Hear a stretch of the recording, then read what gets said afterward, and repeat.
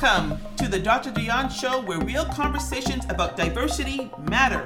I'm an educator and consultant specializing in diversity and inclusion. In this show, I interview top experts and people like you and me, highlighting issues like race, gender, and disability.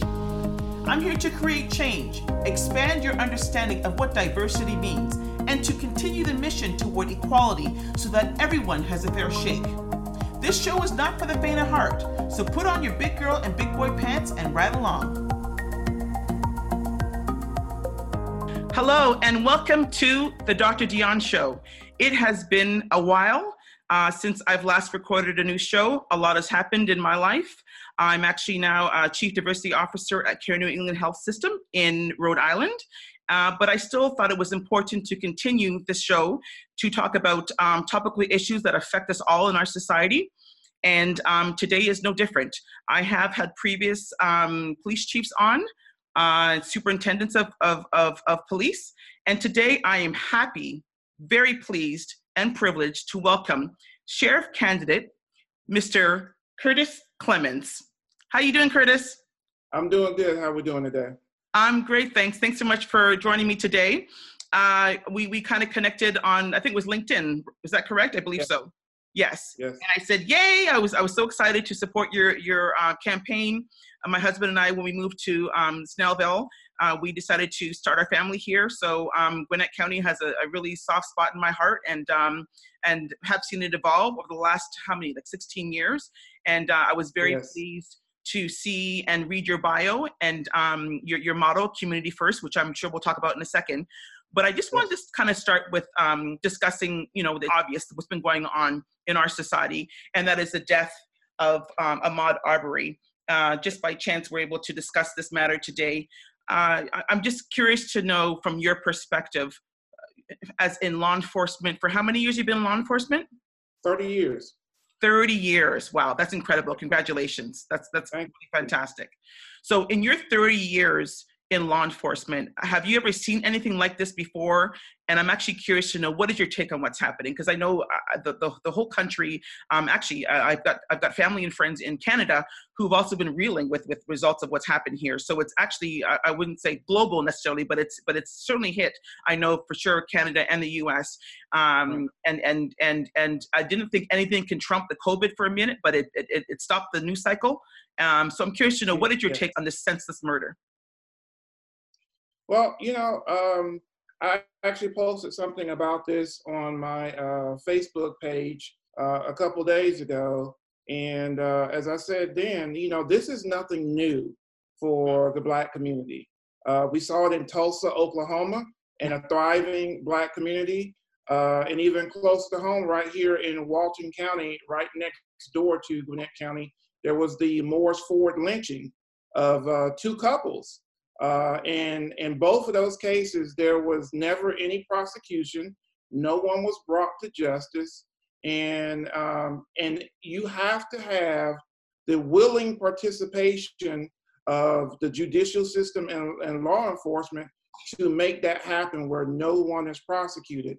And this incident with Ahmaud Arbery in Brunswick, Georgia, shone a huge spotlight on how it is done.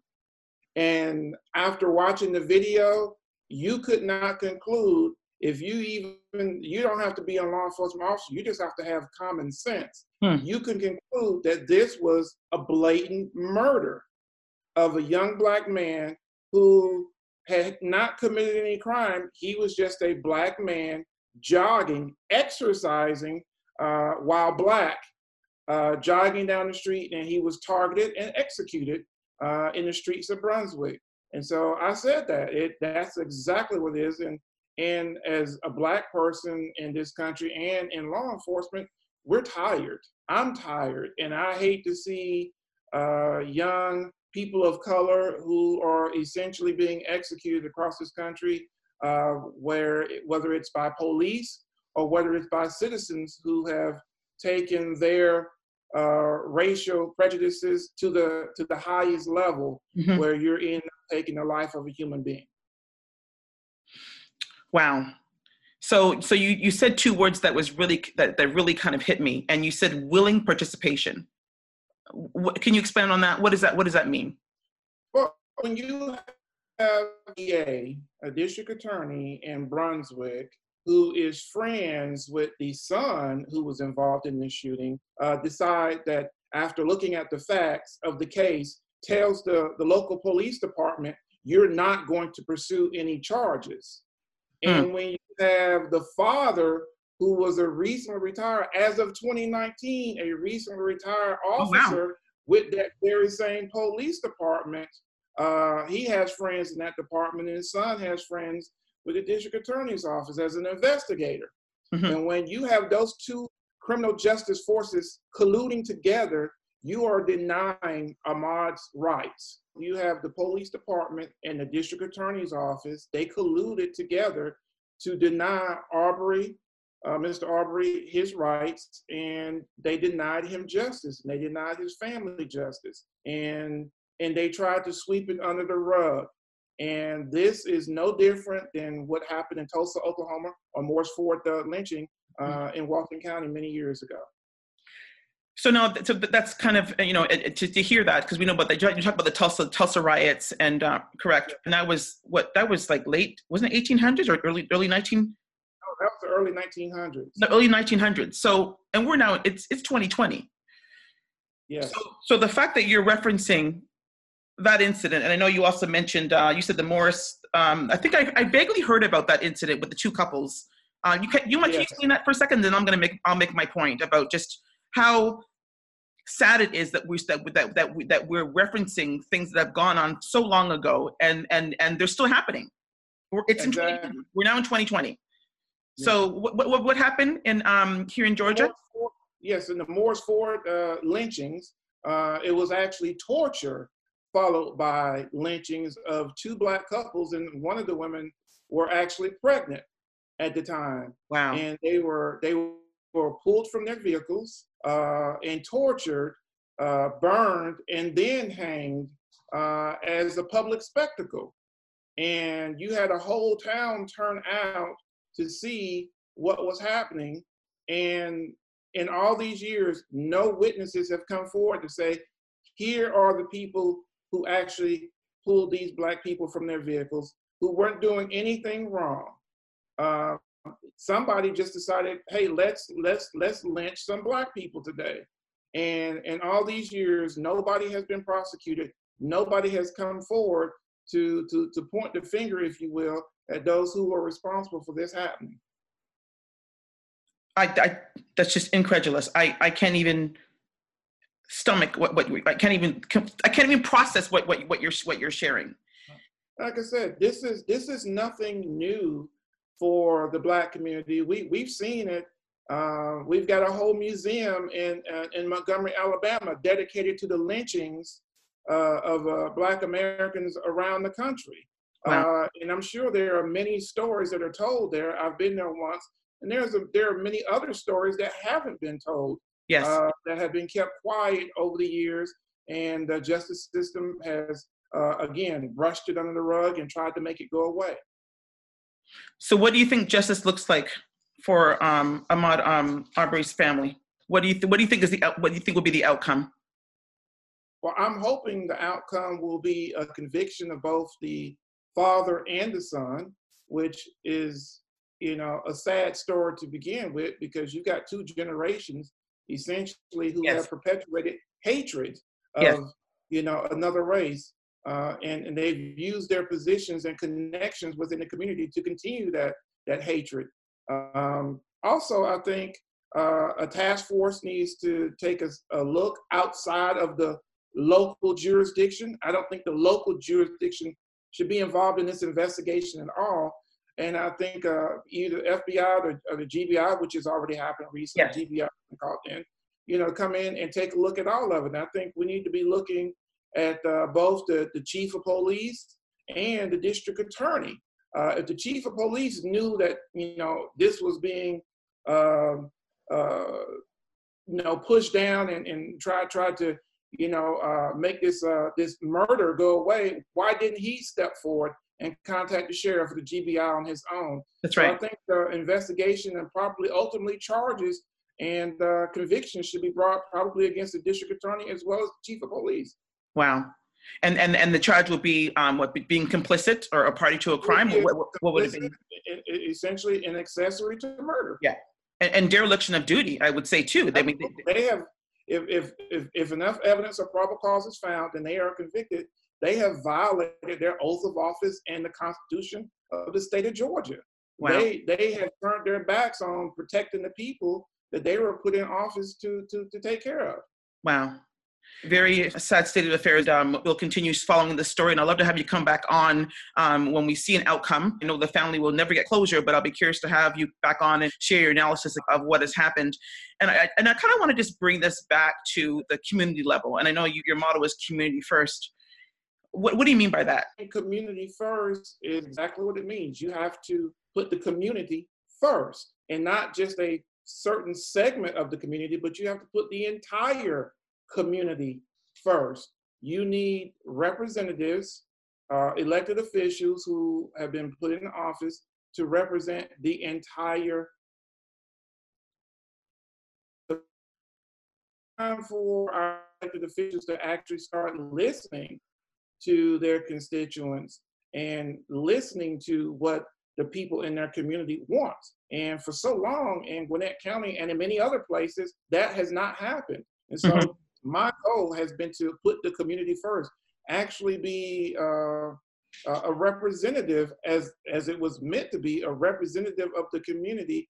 And my goal is to be not only accessible, but accountable, for what I do in office. If the people of Gwinnett County decide to elect me as their next sheriff, I want them to hold me accountable, as I think all elected officials should be. I love that. What brought you here and what brought you to law enforcement in the first place? And what do you envision? And how do you bring that to pass? Because it's easy to say, oh, people should be more considerate, listen to the constituents. But if you're in a position of power that supports you and thus you don't have to listen to people, how do you teach that? How do you cultivate that? Well, I have been involved in the community, not just the Black community. I've been involved in, the Caucasian community, the Bangladeshi community, the Latinx community, the Asian community. I've been involved both in a professional sense and on a personal level. I've been doing mentoring with young boys and girls from all races and all faiths for almost 20 years now.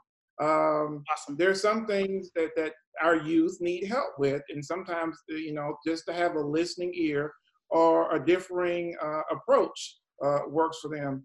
And so I have put my money where my mouth is, if you will. I've been in the communities, multiple communities, and I've broken bread with different cultures within Gwinnett County, and I've made some wonderful friends and met a lot of wonderful people.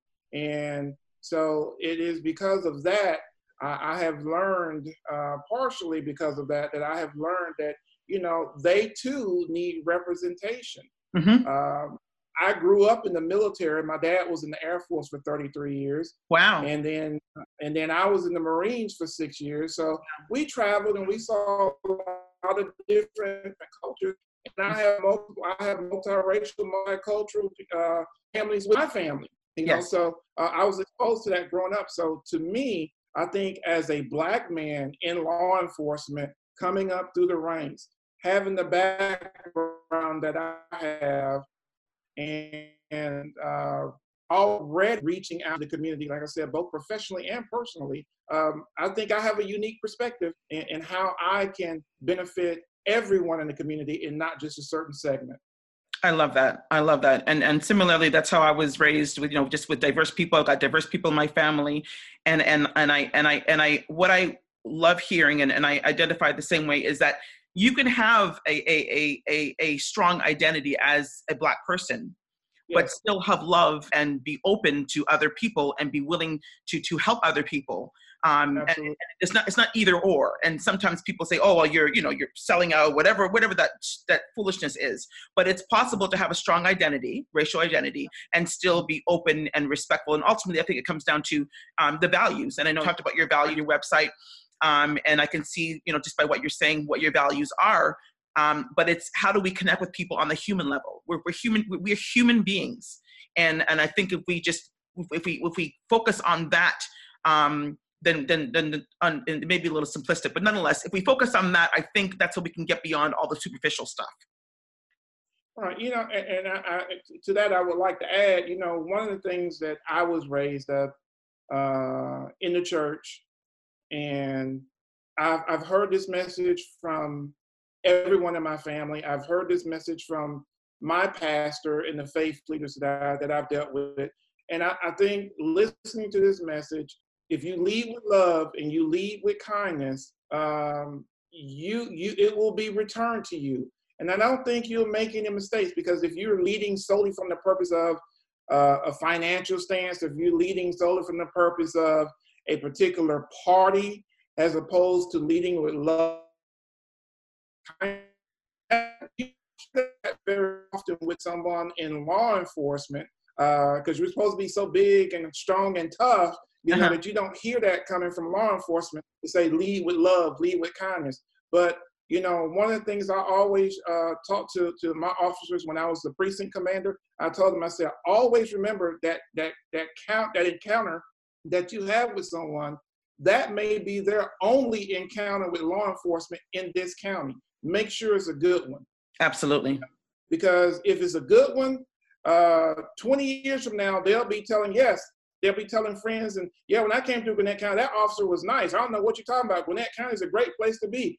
Or if you are not doing your job and you had a bad day and you're taking it out on that citizen, you treat people as nice as they will allow you to treat them. And always say, sir and ma'am. That's the country boy coming out of me, maybe. But people appreciate respect. Yes. And you give it and you get it, and I think it makes the transaction, if you will, between the citizens and law enforcement a lot more palatable, even sometimes in a bad situation. Wonderful. And when is the election? The early voting starts May 18th until June 5th. Okay. And then the actual primary election date is June 9th. So everybody that must have their votes in through absentee ballot by June 9th. And there's going to be a few places, because of the coronavirus, that are going to be open for people to actually come in and vote at the polls, physically vote at the polls. And so those locations will be open. And of course, they'll be open from 7 a.m. to 7 p.m. on June 9th. Wonderful. And on day one, when you win Gwinnett County Sheriff, what are you going to do? What's your plan? Well, the first thing I will do as Sheriff of Gwinnett County is I will end this almost decades-long agreement that the sheriff has with the ICE, which is the 287G deportation program. Mm-hmm. It is discriminatory against Black and brown people. It costs the citizens almost $2 million a year. So since its inception, we paid out almost $20 million extra for this program. And we get very little return on our investment, if you will. And other thing about it that I dislike is that it feeds into for-profit prisons. Yes. So there are no incentives to work with the community. And as I was telling someone the other day, there are 159 counties in the state of Georgia, but only 5 participate in the ICE 287G program. Are you telling me that the other 154 got it wrong? There you go. Only these 5 got it right? I disagree with that. And so, you already pay for ICE through your federal taxes. So why are Gwinnett citizens or the others in those other 4 counties having to pay additional monies for something that they're already paying for? So you're paying for it twice. Yes. And so that needs to be eliminated. It's discriminatory. It's expensive. And in my personal life and as an officer, I've seen where it drives a huge wedge between the community and law enforcement, where you have people who are victims of crimes and they're scared to come forward and point out their persecutor, or they're scared to come out and point out the person who is essentially running, in some cases, a whole community, because that person involved in criminal activity is banking on the fact that these people are not going to report it because they're here as they would say, illegal citizens. But yes. I prefer to call them, undocumented citizens. Undocumented, just yes. to the process. Yeah, and another repercussion for that is having served as an educator, and I was actually the PTO president for my girls' school for a while when I was in Gwinnett County, and so I'm still in contact with some of the teachers. And another repercussion of that is student enrollment dwindling, because there were parents afraid to bring their kids to school. And there were instances where parents would just bring their kids to school, just any regular day, and they get picked up. Yeah. And then at the end of the day, the kids are saying, "Where's mommy and daddy?" And they've been picked up. And it's literally breaking up families. And there's got to be another way, a more humane way to address that. And what's interesting is you just talked about what you want about people, to how people want to remember Gwinnett County. One thing that I was disappointed to learn up in Massachusetts, of all places, there was Gwinnett County was profiled. When the ICE raid started to come about, they profiled Gwinnett County as a county that's actually been vigorously meeting people, and so it just picking up people. So it was just like it left a bad taste, because there are other ways to do things. So it's refreshing and it's exciting to see that you're running for the top job, and I think Gwinnett County is going to get it right and vote for you. That is what we're praying for. A lot of people don't realize is that, Gwinnett County is one of the top 5 producers, if you will, for deporting people out of the country. Oh, we're really? In the top 5. Yes. Wow. That is not something to be proud of. And like I said, it starts with the 287G, deportation program. And then what other new program is going to come on board where you're snatching people off the streets? And, someone compared it to a portion in the diary of Anne Frank where she talks of hiding. It's not much difference from that, as opposed to ICE coming in and showing up at the school or showing up at your job. And, the kids are home and mom or dad just don't show up. So you're disrupting families, potentially taking out the only person who may be working and supporting the families, and the community as a whole has to bear that, where you got people who otherwise haven't committed any crime whatsoever, and they're being taken out, and they're actually contributing to the community financially as a whole with the tax base as well. And so I say, this whole immigration issue has been a hot potato that's been passed from administration to administration. And very few people remember that even Ronald Reagan gave amnesty to all the immigrants that were in the country during his term. But a lot of times Republicans don't want to talk about that. And so it is that hot potato that is passed from generation to generation. And when I have people, want to sit there and make their point about, well, my grandparents came here, my great-great-grandparents came in. Well, the way they entered this country was totally different then than it is now. That's right. And so a lot of people just don't realize that there has never really been a standardized immigration policy. And that is for the government, the federal government, to establish a pathway to citizenship, not necessarily the local jurisdictions. And so do you agree to, so if a citizen has been law-abiding, has no criminal record, or here for X amount of years, or whatever the criteria, you're in favor of amnesty? Absolutely. Absolutely. You've come here to work. You've shown that you come here not to become a criminal or be involved in criminal enterprise, and you're here working to take care of your family. Basically, you want what every other American citizen wants. You want a decent job, a decent place to live, and to be able to take care of your family and give them a better life than what you had. I don't think that's too much to ask. Yeah. So how do you address this issue? And as I shared, I'm now working with the healthcare system, and I've always been, I've started off as an athlete and have a health degree. But now as a mom and as a wife, married to a Black man who has been stopped by police, who has been followed by police, that is a health issue. That creates health disparities. That to live under the heightened level of stress, we know it's documented. People of color are more likely to have high blood pressure and have issues because of the stress that they endure, not having access to food and have food insecurity. There's a whole slew of things. What would you do as sheriff to help? Even me, the other day, I was driving with my daughter, and after what happened with Ahmaud Arbery, I got turned around somewhere, and I felt my heart rate going up, and I started not panicking by saying, "Oh my gosh, what can happen?" And it's not necessarily a conscious thing, but you catch yourself and you realize, you know what, I'm afraid. Like my heart rate is racing here. So what is your suggestion, and what are you going to do with your team when you become sheriff, helping people in different neighborhoods and societies to not have that fear, that imminent fear? Well, I think, first of all, you have to have an administration, sheriff's administration, who is a part of the community. And you have to have people in your administration and on your staff throughout the department who actually reflect the community. And so we start there.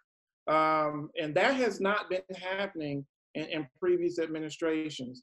And so we start first by, aggressive community outreach. I know it may sound naive to some people, but there was that time frame when it was the legendary officer friendly, if you will, figure, where you were told that it was okay. If you're in trouble, go to that officer. If you need help, go to that police officer. But we've gotten away from that because of the fear, and we see what's happening when the citizens interact with police, unfortunately, a lot of times. But every interaction is not bad. I do want to stress that. That's right. There are good police officers out there who are doing a fantastic job. Absolutely. But I believe that community outreach starts from the top. And so that's what I'll go into the Black community and the Bangladeshi community, the Sikh community, the Latinx community, and I will try to recruit people from those communities to be a part of the sheriff's department, because I think people need to see someone that looks like them in office and in the departments to go, you know what, if he or she could do it, I can do it too. And they're nice and they're friendly, and they help people, and that's what we need to get back to. And so that's what I would do initially, is I would do aggressive community outreach, and I will go into these neighborhoods, not just send my people, if you will, into those neighborhoods. I'm going to, because they need to see me. Good for you. They need to see the sheriff and know that he's committed to this. And so I will go into the communities, not just send my staff, I will go in the communities with my staff, because the people need to see the sheriff and see that he or she is committed to those communities and is someone that is accessible, not just sitting up in his ivory tower office and never has contact with the public, but is sending out all these orders and directives, but you're never involved with the community. You have to be a part of the community to get involved with the community. I love that. And by doing that, it also kind of diminishes the stereotypes, and as you just said, it creates bridges, as you're saying, and it just you're more accessible. Well, that's and I know, unfortunately, in the Black community, there is a mistrust and amongst us, as you just shared about not wanting to call, and some people actually not calling, even though they need help, they choose not to. So that's a huge barrier that needs to be addressed, and I am excited. I'm excited for your campaign. I think it's gonna be really great. Thank you. I think we're at a point. We are at a crossroads right now.